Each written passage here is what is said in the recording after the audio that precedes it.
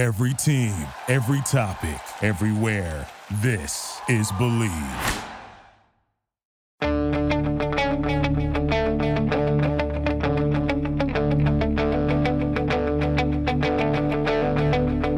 Ich warte seit Wochen auf diesen Tag und tanz vor Freude über den Asphalt. Als wär's ein Rhythmus, als gäb's ein Lied, das mich immer weiter durch die Straßen zieht.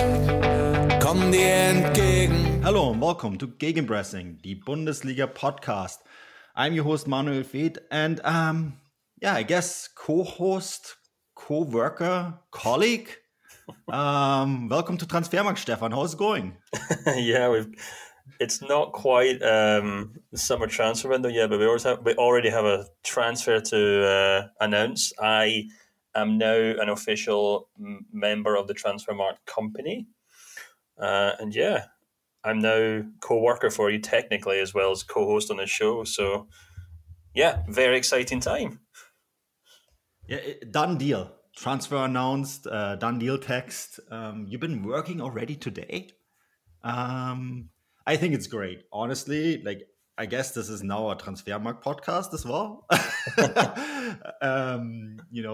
Is it a Gegenpressing podcast brought to you by Transfermarkt? I think these are questions that we still have to answer. But I'm really excited to have you on board. Really excited. I think there's lots of stuff that we can work together on. And it's just nice to have someone on the content side of things. And I think anyone listening here will be excited to read you. And I think there's already a couple articles up that you did today. One on Rangnick and one on Lewandowski, I believe, Stefan? Yeah, absolutely. I'm so excited. Obviously, anyone who follows me on Twitter knows that I'm all about the transfer market. I've been using Transfermarkt as a source for best part of 2 decades now. So, like I said when I announced it on Twitter, it feels like a bit of a dream come true. So, and I think it will only enhance this podcast in the long run, we think. So, no one has anything to worry about. But exciting times ahead. Yeah, it's great. I'm excited. I'm just excited. I logged into my work chat this morning and I'm like, I have a colleague, full-time colleague. Who also does this podcast with me, so that's great. You have other ones. You're not the only person in Transfermarkt. But working on the English content side of things, of course, we also have Daniel Busch. I don't want to ignore that at all. But it's just nice to see the team growing and see. And I think we have lots of listeners in the UK and US, and I think for them too, that means that we just have a lot more possibilities now, right? And I think there's some. You're traveling to the Klassiker, for example, this weekend. Very exciting. First time I'm leaving the UK in about 2 years, I think. Maybe more, almost 3 years because of the pandemic. So, very, very excited for that. So, I think the second podcast this week will certainly be coming from Munich, which will be fun. Very exciting. And hopefully more things that we can bring to the podcast down the line as well. Mm-hmm. Yeah, I'm excited for you to get to see my hometown. I would be extremely jealous if I wouldn't be traveling myself in May to see Munich. So, and then maybe, who knows, maybe we can do some stuff together in Germany as well. That's all still in the plans. We have lots of things that we're thinking about, that we're wanting to do. But thankfully now we have a few more options to actually put them in motion, which is great. We have lots to talk about this week, Stefan. So let's jump right into it after this break. This episode of the Gegenpressing podcast is brought to you by BetOnline. Our partners at BetOnline continue to be the number one source for all your betting needs and sports info. Find all of the latest sports developments, including updated odds on the NBA playoffs, fights, and even next season's futures. And don't forget that the MLB is back as well. Who are you picking to win the World Series? BetOnline is your continued source for all your sports wagering needs, including live betting and your favorite Vegas casino and poker games. It's super easy to get started, so head to the website today or use your mobile device to join us. Use our promo code BELIEVE, that is BLEAV, BELIEVE, BLEAV, to receive your 50% welcome bonus on your first deposit. BetOnline, where the game starts. Right. I know it's already a few days ago, and a few things happened on the weekend as well. But with the Bundesliga title race going the way it's going, I think it's pretty predictable. Bayern Munich possibly could lift the title when you're there on Saturday. So before we talk about what happened on the weekend, I do want to recap what happened last Thursday. Bayern Munich obviously out of the Champions League on Wednesday against Villarreal, very much deserved. So we touched on that on the last podcast that we did. But for the first time since 1997, there is a strong possibility that a German team not named Bayern Munich could win a trophy internationally. We not only have one, but two teams in the semifinals of the Europa League in Eintracht Frankfurt and RB Leipzig. In Eintracht Frankfurt, this is the second time in 3 years, is it now? That they're there and facing against a London-based team in West Ham United. Last time it was Chelsea, of course, which who they took all the way. And then, of course, RB Leipzig against the Rangers in Glasgow, where you are based, Stefan. It is, and I think after the disappointment that was Bayern Munich's Champions League exit, and they are usually the team that holds up the German flag internationally, and maybe also skew the Bundesliga's record internationally a little bit more favorable than it actually is. I think this is actually, an extremely positive story for German football, because I think both teams have a legitimate shout of winning this title. Yeah, absolutely. I mean, the scenes at the Nou Camp with the the Frankfurt fans was just incredible. Made all the better by just how furious Barcelona fans seemed to be afterwards, which is understandable because it was just an incredible scene. But it wasn't a lucky shot. It wasn't a smash and grab. Frankfurt really did play Barcelona off the pitch. And they've just been doing this time and time again in Europe this season. I've had some people, obviously, over the last couple of days ask me what is going on, because they paid no attention to Frankfurt all season until this tie came around. And they're like, oh, how have they managed to do this? And why are they so bad in the league? And the only thing I can really point to is this team are just really well built for counter-attacking football. You can probably plot results throughout the season in which they have kind of stepped up against better teams. Whereas Barcelona, a recent 0-0 draw, I believe, against Leipzig comes to mind, in which case they just completely shut Leipzig down. Leipzig should have scored maybe 3 or 4 goals, but they didn't. And that's because they have a player like Kevin Trapp between the posts. They got a defender like Hinteregger right in front of them. And they've got a whole squad, a whole team that just seem to know how to click into gear and play counter-attacking football. And they just did that over and over again against Barcelona. And Barcelona never once thought to, learn from it. So they played straight into Frankfurt's hands, and they now go up against a West Ham side who will probably be the favourites for the game just in terms of finances and size of their squad, etc., etc. But I don't think it'll be anywhere near as one-sided as people expected the Barcelona game to be. So they've definitely got a huge chance. And then on the flip side, you have RB Leipzig, who I think are probably the favourites for this tournament now. I think it's theirs to lose, to put it bluntly. I had some Rangers fans over the weekend ask me what their chances are, and I said, look, I'm sorry, but if Leipzig play properly, they really should thump Rangers. I'm not saying they will, but they have the capacity to really thump any team right now. I said, when people ask, like, oh, come on, really? I'm like, they really are the best team in Germany right now, and they once again showed that on Sunday at this business end of the season, where they're pushing on, 3 fronts if you want to argue that they're still fighting for that top 4 spot. They've yet to put a foot wrong. So I think Leipzig are probably the comfortable favourites for this tournament right now. And it's great for German football. I know a lot of German football fans won't be delighted at the thought of RB Leipzig going for a Europa League title, but the way German teams have been performing in Europe recently, they don't really, beggars can't be choosers, and they can't argue with it. If Leipzig are the best team in Germany, then they deserve to be challenging for European titles. Yeah, and they've been so very good under Tedesco, right? Averaged 2.25 points in the Bundesliga under him, which would put them within distance to Bayern Munich. I think just 3 or 4 points behind them. but also more relevant. And this includes also a couple of games that were played before the end of the Hinrunde, the first half of the season. If you just take the Rückrunde, the second half of the season, they're actually first in the standings. So if you just take the second half of the season, Leipzig would be ahead of Bayern Munich. That's how good they have been, right? Yeah. And I think that also indicates to you, like, honestly, under Tedesco, we probably would have a title race this year if he had been in charge from the very beginning. Like, they're very, very, very good. And you see it hard against Atalanta. I felt they should have won the first leg comfortably. And for various reasons, they didn't. And then in the second leg, back watching it, I watched both games after the fact. I followed it from the beach in Tofino, to be honest with you, Stefan.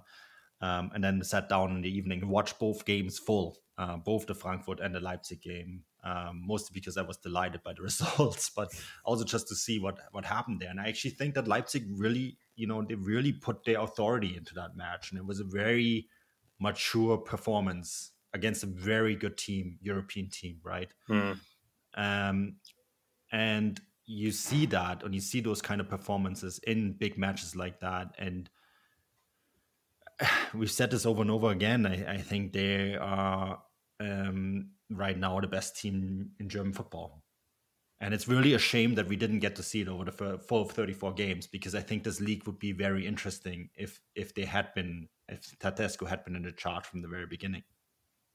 Oh, absolutely. I was on there's a TV show I do in India that cover the Bundesliga, and they were asking me about Bayern Munich and whether what's going on at the club right now is on the pitch or off the pitch. And I'm always tempted to say, it's mostly off the pitch. And I'm not going to get too deep into this because we might talk about it later in the show. But one thing that did pop into my head here is that Nagelsmann has been very lucky that Tedesco didn't step into this job in the summer, because, as you said, and I completely agree with you, I really do think if Tedesco had stepped into this job on day one, we probably would be looking at Leipzig top of the Bundesliga right now. That might be an exaggeration. Maybe we're getting ahead of ourselves here with this team, but what we've seen from more than 20, 25 games now, so it's not a blip, it's not like a new manager bounce the last 5 or 6 games. We're talking about a full stretch, most of a season here. Leipzig have been the best team in Germany, and if you consider just how much pressure is around Bayern Munich right now, can you imagine how much more would be on them if they'd had to go toe-to-toe with Tedesco's Leipzig for the whole season? You consider within that context, I think it really shows how impressive Leipzig have been. And again, why I think they really should be gunning for this Europa League. And it'd be great if we could get an all-German final, but even if it's the West Ham versus Leipzig or something, I still think it'd be a really good contest. An all-German final would be great. It's in Sevilla this year. Oh, what a horrible, horrible place to have to go cover a football game. We might just have to drag ourselves to that one. Terrible. Absolutely terrible.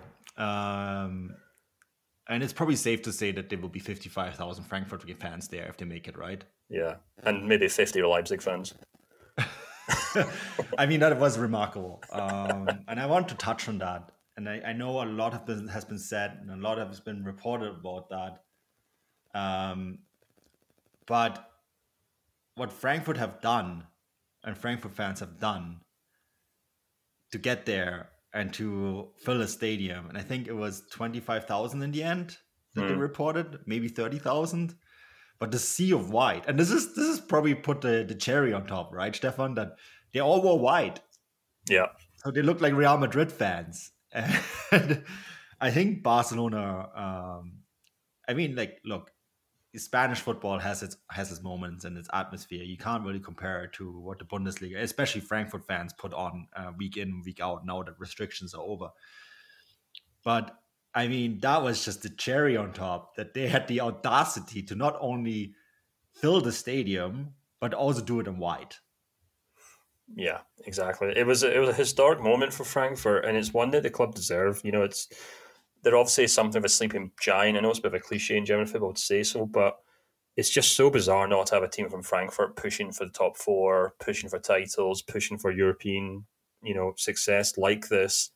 And it's so good to see the kind of strides they've made in Europa League in recent seasons. I really hope that obviously they've got something good in Oliver Glasner and they can build something special and really push on domestically as well as these really great runs into Europe, because as I've said in the show this season, like the Bundesliga is losing its big clubs one by one. They're going down. I mean, I know one or two of them might come back up this season, but we need these big clubs to really start behaving like they're big clubs, and Frankfurt are a good example of that. Historically, they're a huge club in Germany, but they haven't been so for a while now. So, and they've obviously got such a huge, remarkable support. So it's just great to see them travel around Europe and make a name for themselves.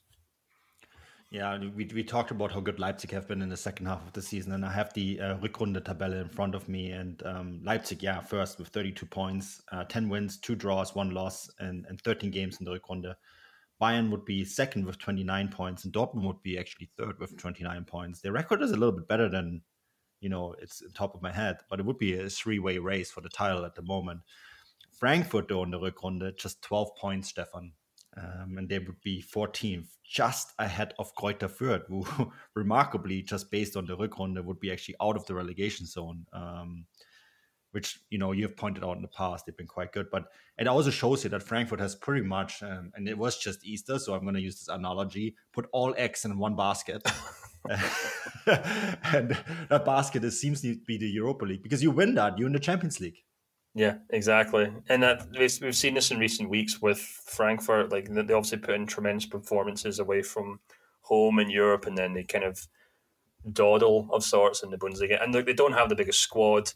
And, if you actually watch the way that Frankfurt play, Glasner does tend to stick with the same players. He doesn't really... He might not have the luxury of being able to swap players in and out like a Leipzig or a Bayern can.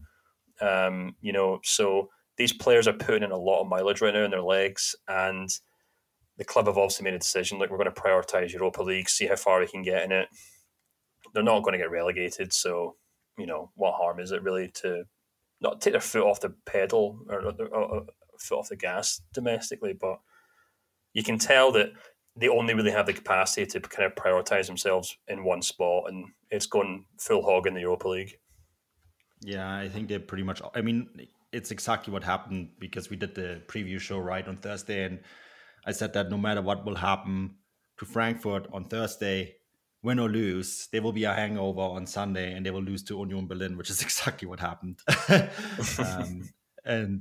think that put the final nail in the coffin to qualify for Europe via the Bundesliga route, because they're just 3 games away from qualifying for Europe through the Europa League route, and for more attractive competition that is as well. And Leipzig have done, and maybe to put the final nail into this topic, Leipzig pretty much also did what we expect, and they did beat Leverkusen. It was a bit tighter.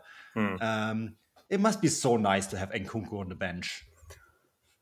I know. It just feels like this guy can do no wrong at the moment.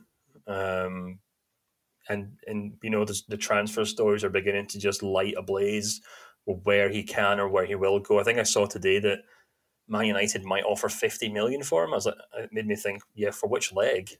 Because this guy's he's putting in numbers that would have made Jadon Sancho blush a couple of seasons ago. So I don't think he's going to be going anywhere this summer without a truly, historic amount of money going the other way. And on top of that, I think the thing that really interests me right now about Leipzig is that they've obviously got this squad of players who are all very ambitious. And they're also on the cusp of potentially winning 2 cups. They've obviously got the Europa League and they've got the Pokal, and then they're really pushing for things. And they're obviously not going to win anything in the Bundesliga, but they could finish this season challenging, or not challenging. They could finish this season basically, with more trophies than Bayern Munich. And I know that's not quite the same as the Bundesliga, but it's something that keeps players like Nkunku, Szoboszlai, Dani Olmo, whoever else. It's the kind of thing that keeps guys like that interested in what's going on at the club, and it keeps them from thinking, I really need to move to a Barcelona or a PSG, whatever else, to win titles, because Tedesco could really point and say, look, we're on the cusp of 2 cup finals here. Let's have a go at the Bundesliga next season. So kind of getting sick of saying on this podcast, because I say every week, but things are very exciting for Leipzig right now. Things are ticking in the right direction for them. You know what makes you win? Winning.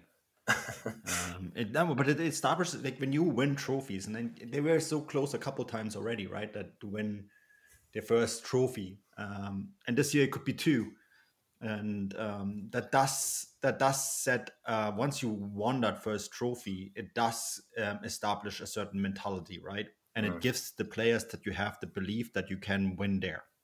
Yeah. And then it establishes a mindset that this is a club that is built, and this is always been. This is why Mateschitz chose to expand his Red Bull operations into German football. Go away from Austria and go into Germany, or like expand on what he has in Austria. Is because, and by all respect to Salzburg and the amazing work that they do there, they're not going to be winning top 4 league titles simply because they're not in the top 4 league, but they're also going to always have a tough time challenging for titles like the Champions League. And we have to remember, Leipzig have been in a Champions League semi-final already. And ultimately, that is Mateschitz, and the goal of not just him, but the entire everyone working at Red Bull is for them as a club or as a company to win the Champions League, and the club to do it with is Leipzig.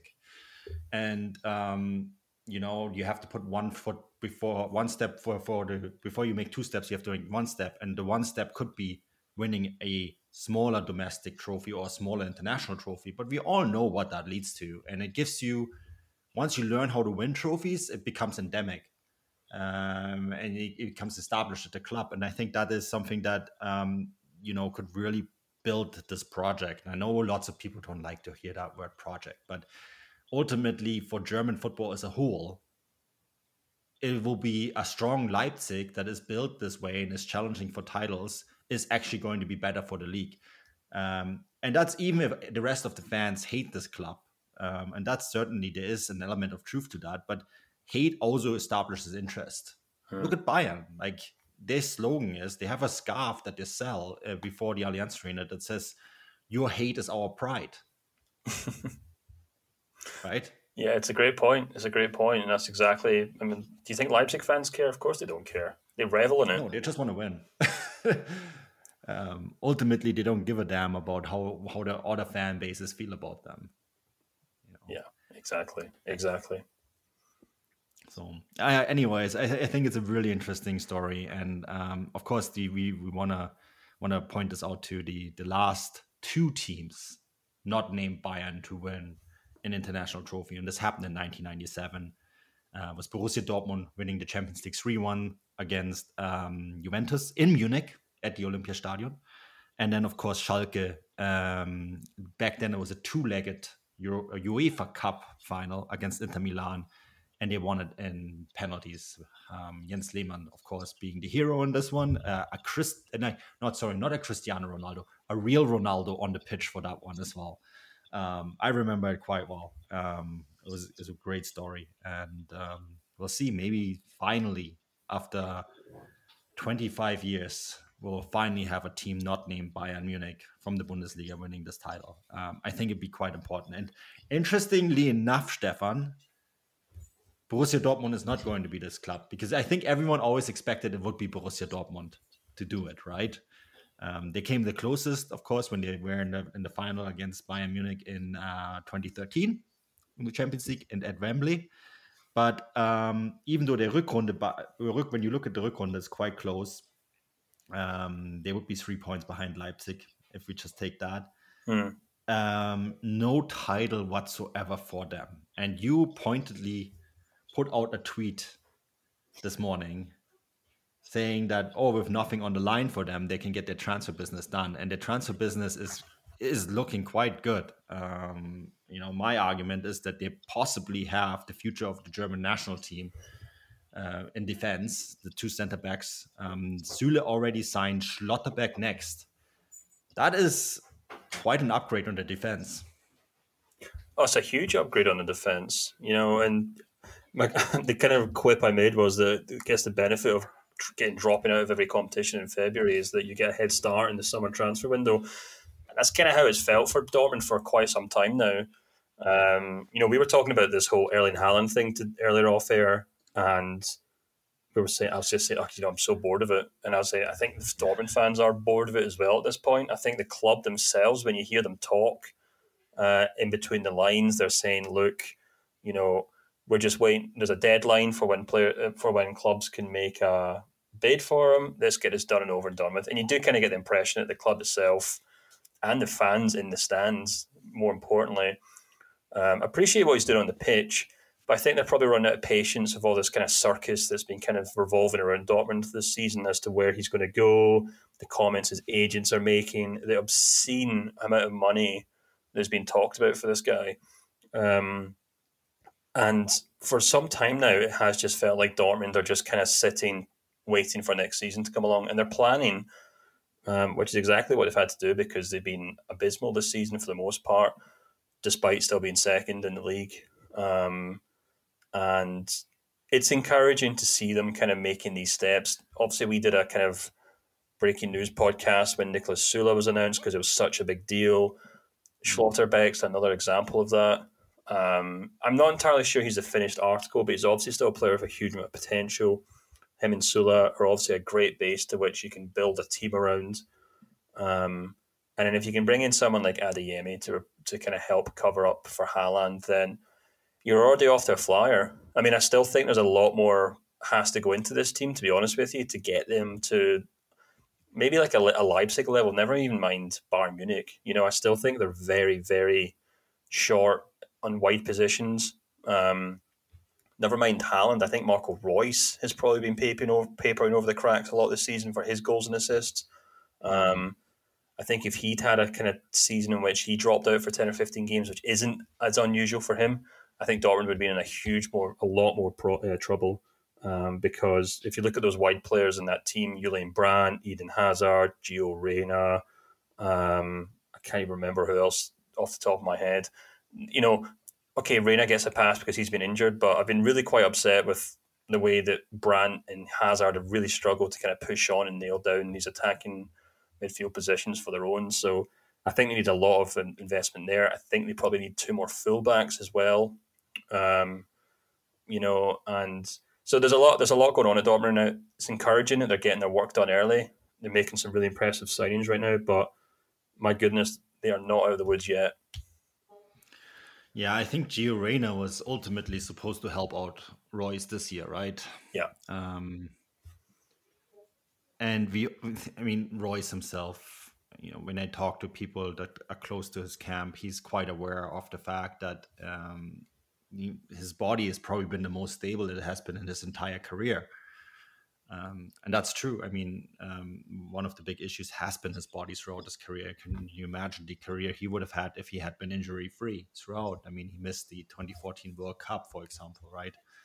Due to an injury, and then the Euros as well in 2016 with an injury. And it's been a lot of injury drama throughout. And this is probably the most stable he has been. And I'm 100% in agreement with you because the plan actually was for Gio Reyna to take a lot of that workload. And unfortunately for the poor Gio, his body has been striking a lot of the times, just not being able to carry the workload that's expected of him. And he's young. We have to remember that too, and he's in good hands. And I am sure that they will find a way to stabilize him. But sooner or later, they will have to be able to compensate for that. And I think Dortmund were actually really good. And I actually thought it was really fascinating what Rose did on the weekend, because you looked at that lineup, and I looked at that lineup, and I was like, who? And then he scores. Young little Rothe, Tom Rothe, a 17-year-old. And it wasn't just me who said woo.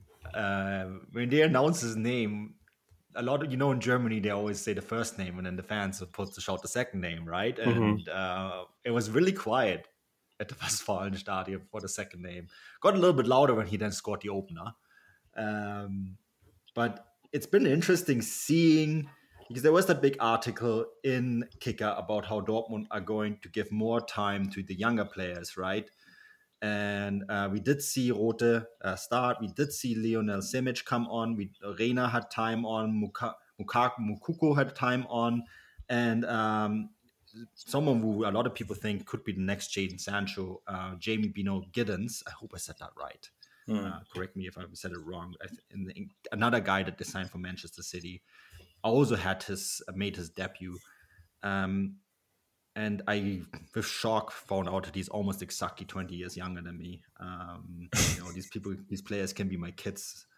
This is how old I'm getting. But, they are doing those things now that they have essentially promised they would be doing, and bringing in new faces as well. It does look like a little bit of a paradigm shift there. Yeah, absolutely. And I think this is kind of the crux of the discussion that's happening at Dortmund right now, where you have a lot of people on the outside of the club thinking, oh, you know what, this hasn't worked out for Marco Rose. He's surely only a matter of time before he kicks the bucket and the club move on. Bring in Edin Terzic, get him back in place. Let's go again. And that was actually kind of what was rumoured a few weeks ago. Stories came out in the German press. But if you kind of look behind the scenes, you are looking at the club, obviously under Sebastian Kehl and Rosa, really putting in the foundations for, a long-term project, which is why when the news of Rosa being sacked was brought up in this podcast, we both kind of dismissed it quite happily because it just doesn't really chime with what's going on at the club right now. I think it's quite fair to say that behind closed doors at Dortmund, they're expecting Haaland to obviously move on. They've already, shortlisted the players they're going to sign with the money they make from his sale, and it's going to be very professional. Thanks, have a nice day, enjoy Manchester City, and if you're a Dortmund fan, that's maybe quite frustrating because, since the start of this year, they haven't been very convincing. They've been quite inconsistent. And they're by no means they look as convincing as Leipzig or Bayern, but there is at least some work being done there in the background, I think. And we're seeing that from the players who are being linked with moves and will almost certainly will get those moves on the transfer window, but also these younger players who are now getting some game time. Yeah, I mean, in fairness, they played most of the second half of the season without Haaland, and they're still on the same points in the Rückrunde than Bayern. In fact, I mean, this is also part of the story, right? That they have matched Bayern Munich's clip in point production since the start of the Rückrunde. And that is really impressive. And most of those games were without Haaland. Yeah, exactly. I mean, look, make no mistake about it. Their Klassiker this weekend is a match between two hobbling, injured, troubled teams. These are two clubs that have been battered and bruised over the last couple of months on the pitch and off it. So, I know their Klassiker is obviously the game in Germany, and I know there's a lot of people in German football that even hate the term der Klassiker. Because it's wrong term. Yeah, well, exactly. Of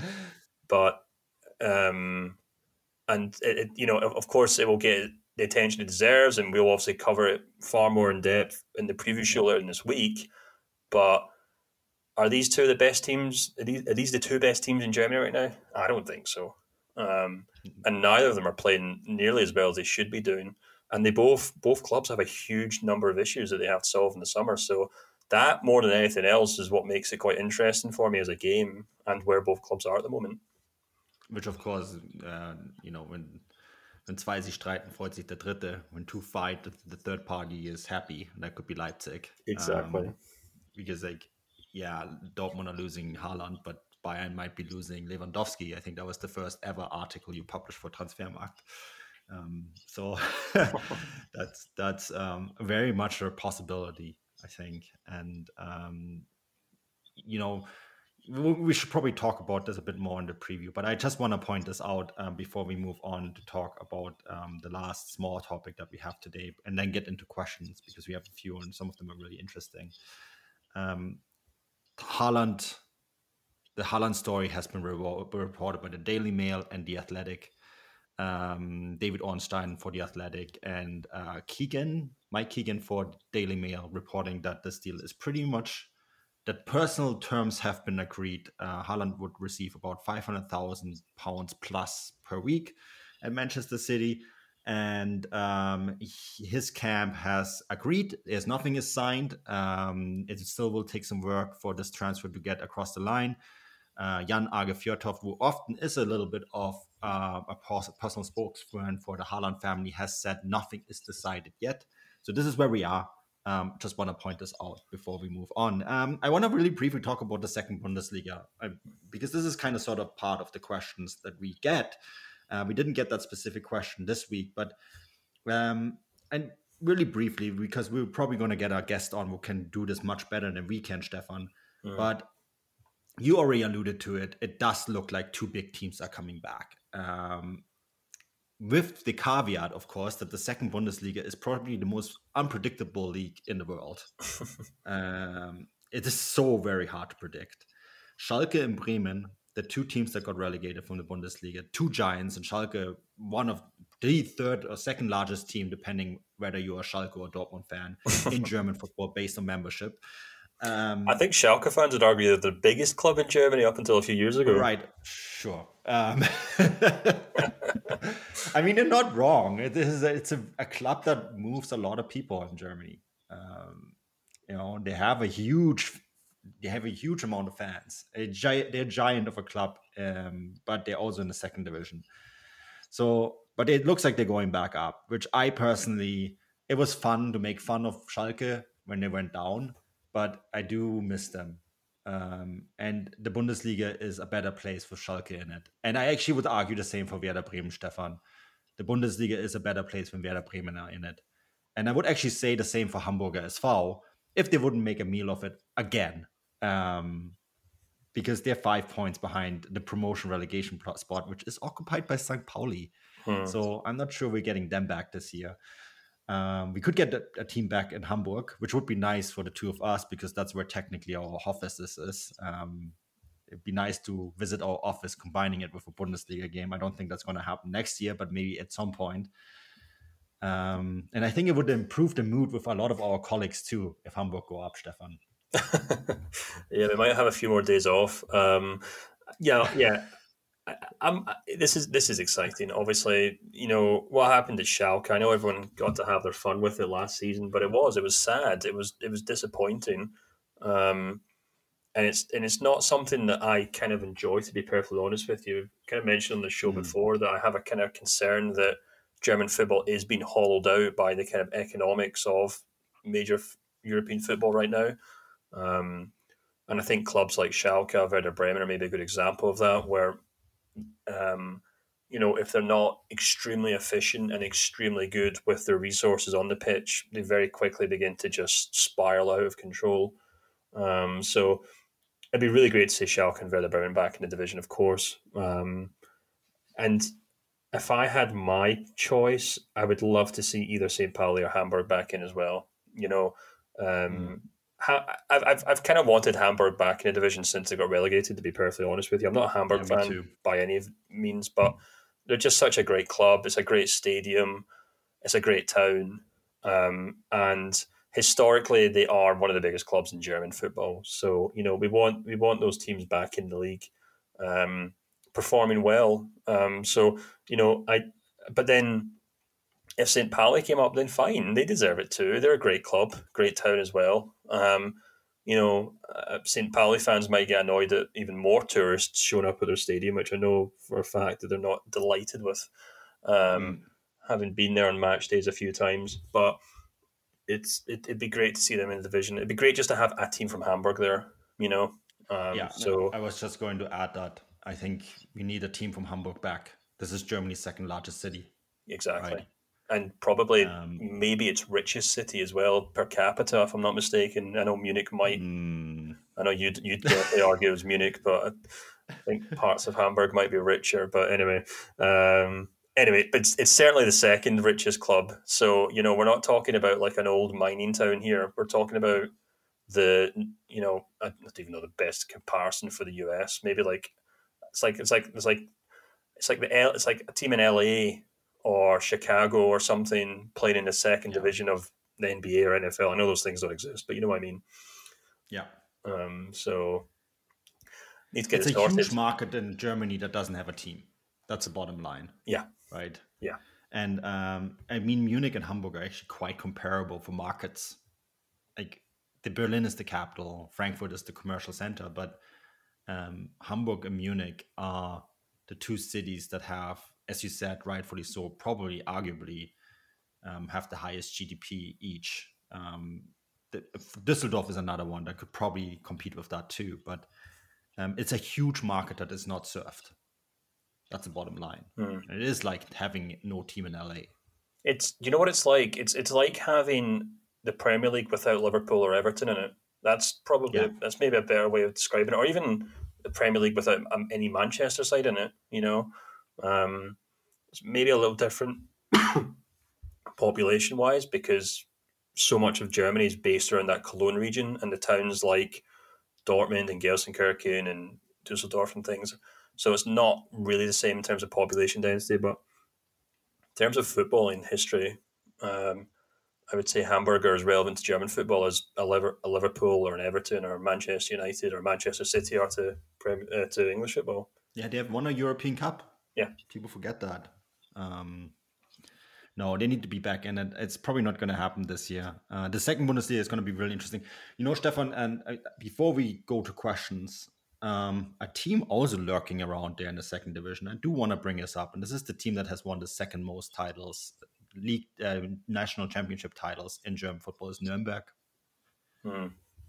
Another big city, the second largest city in Bavaria, and I mean, this is another aspect that I think is important. And St. Pauli, yes, is in Hamburg, but it doesn't necessarily, even though they might play some games in the Volksparkstadion. But Nuremberg adds 45,000 spectators per match day when they go up, right? Yeah. And that is twice of what a Bielefeld, a Fürth, or any of these other teams can put in a stadium. And like that's the thing, like these teams, and Nuremberg is definitely one of those teams. It's another huge market, and with another big stadium, one of the World Cup stadiums, in fact, right? And this is actually an aspect that you have to consider, like for the Bundesliga. Having Bielefeld and Fürth and all these other teams, yeah, that's fun. But these stadiums are only 18 to 25,000 people. And people don't watch it. Like, it's also not great for your TV markets. The big TV markets are places like Gelsenkirchen, Bremen, Hamburg, Nuremberg. You know, those are the cities with lots of people and eyeballs on the game. And so you need to have them back in. Yeah, absolutely. So it'll be exciting to see how it ends up. But we will strive to get someone on the show who can go into much greater detail before the end of the season or afterwards, and they can explain it properly.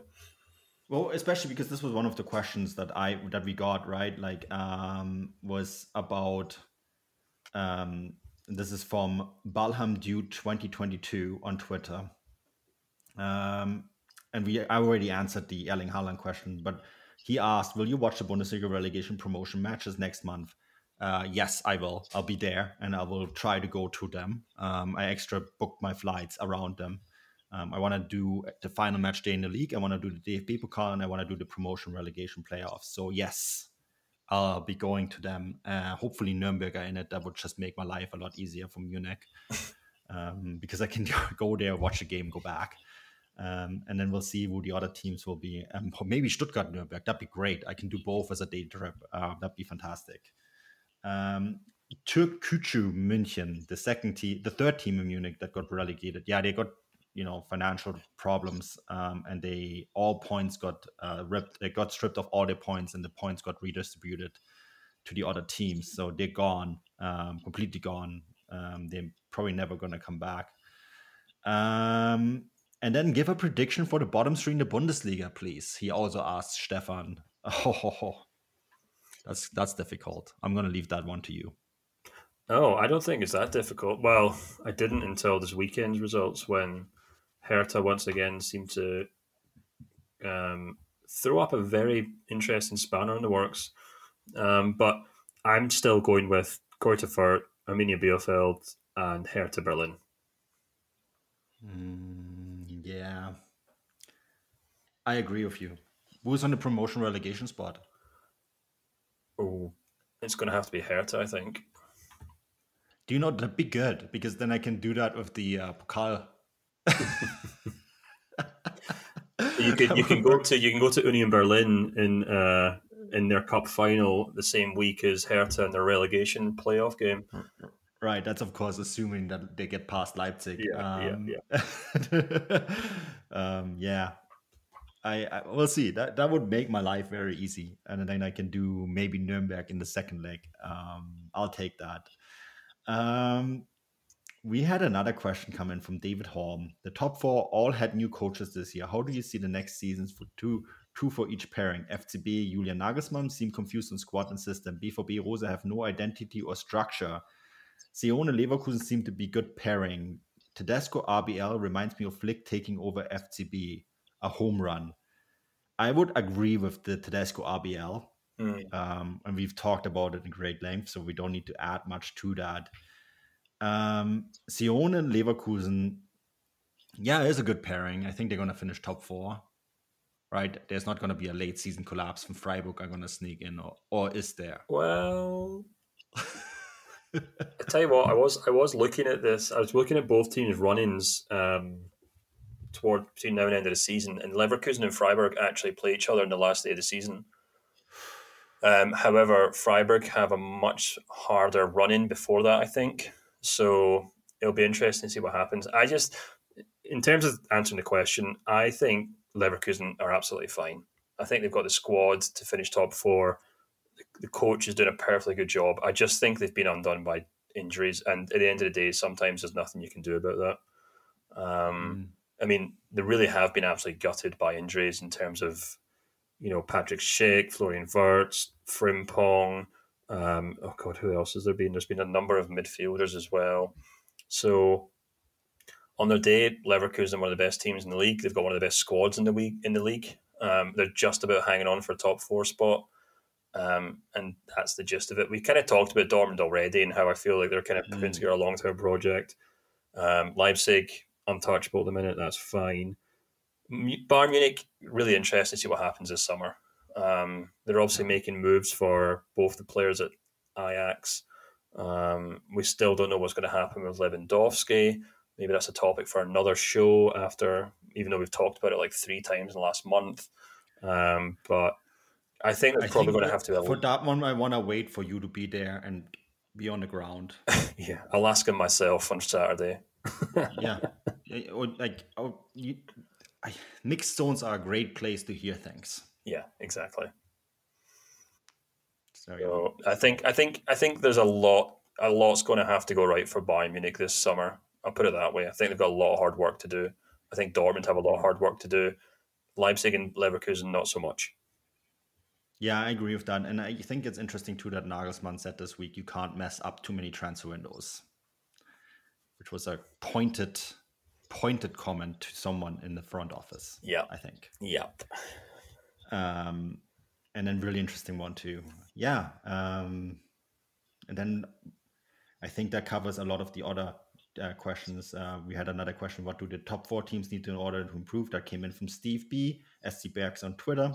I think we kind of answered that. And then Brandon also asked what's going on at Bayern and it's the coach or front office fault.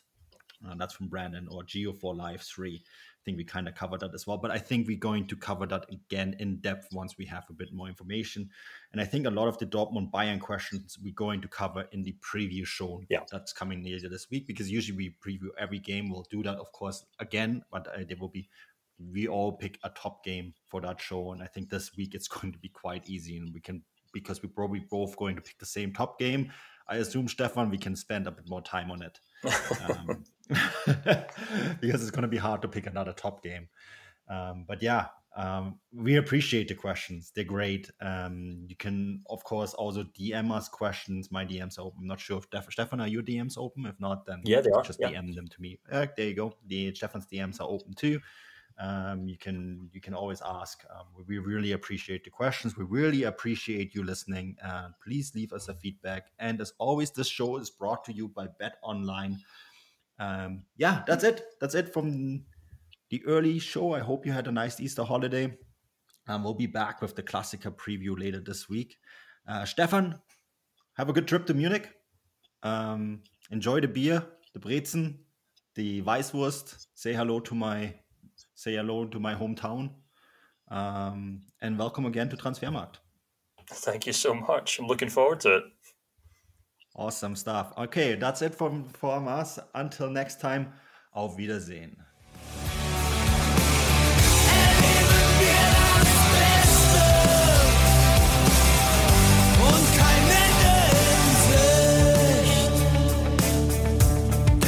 Ende in Sicht.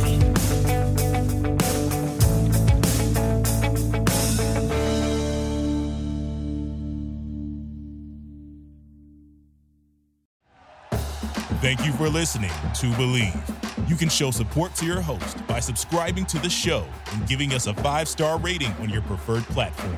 Check us out at Believe.com and search for BLEAV on YouTube.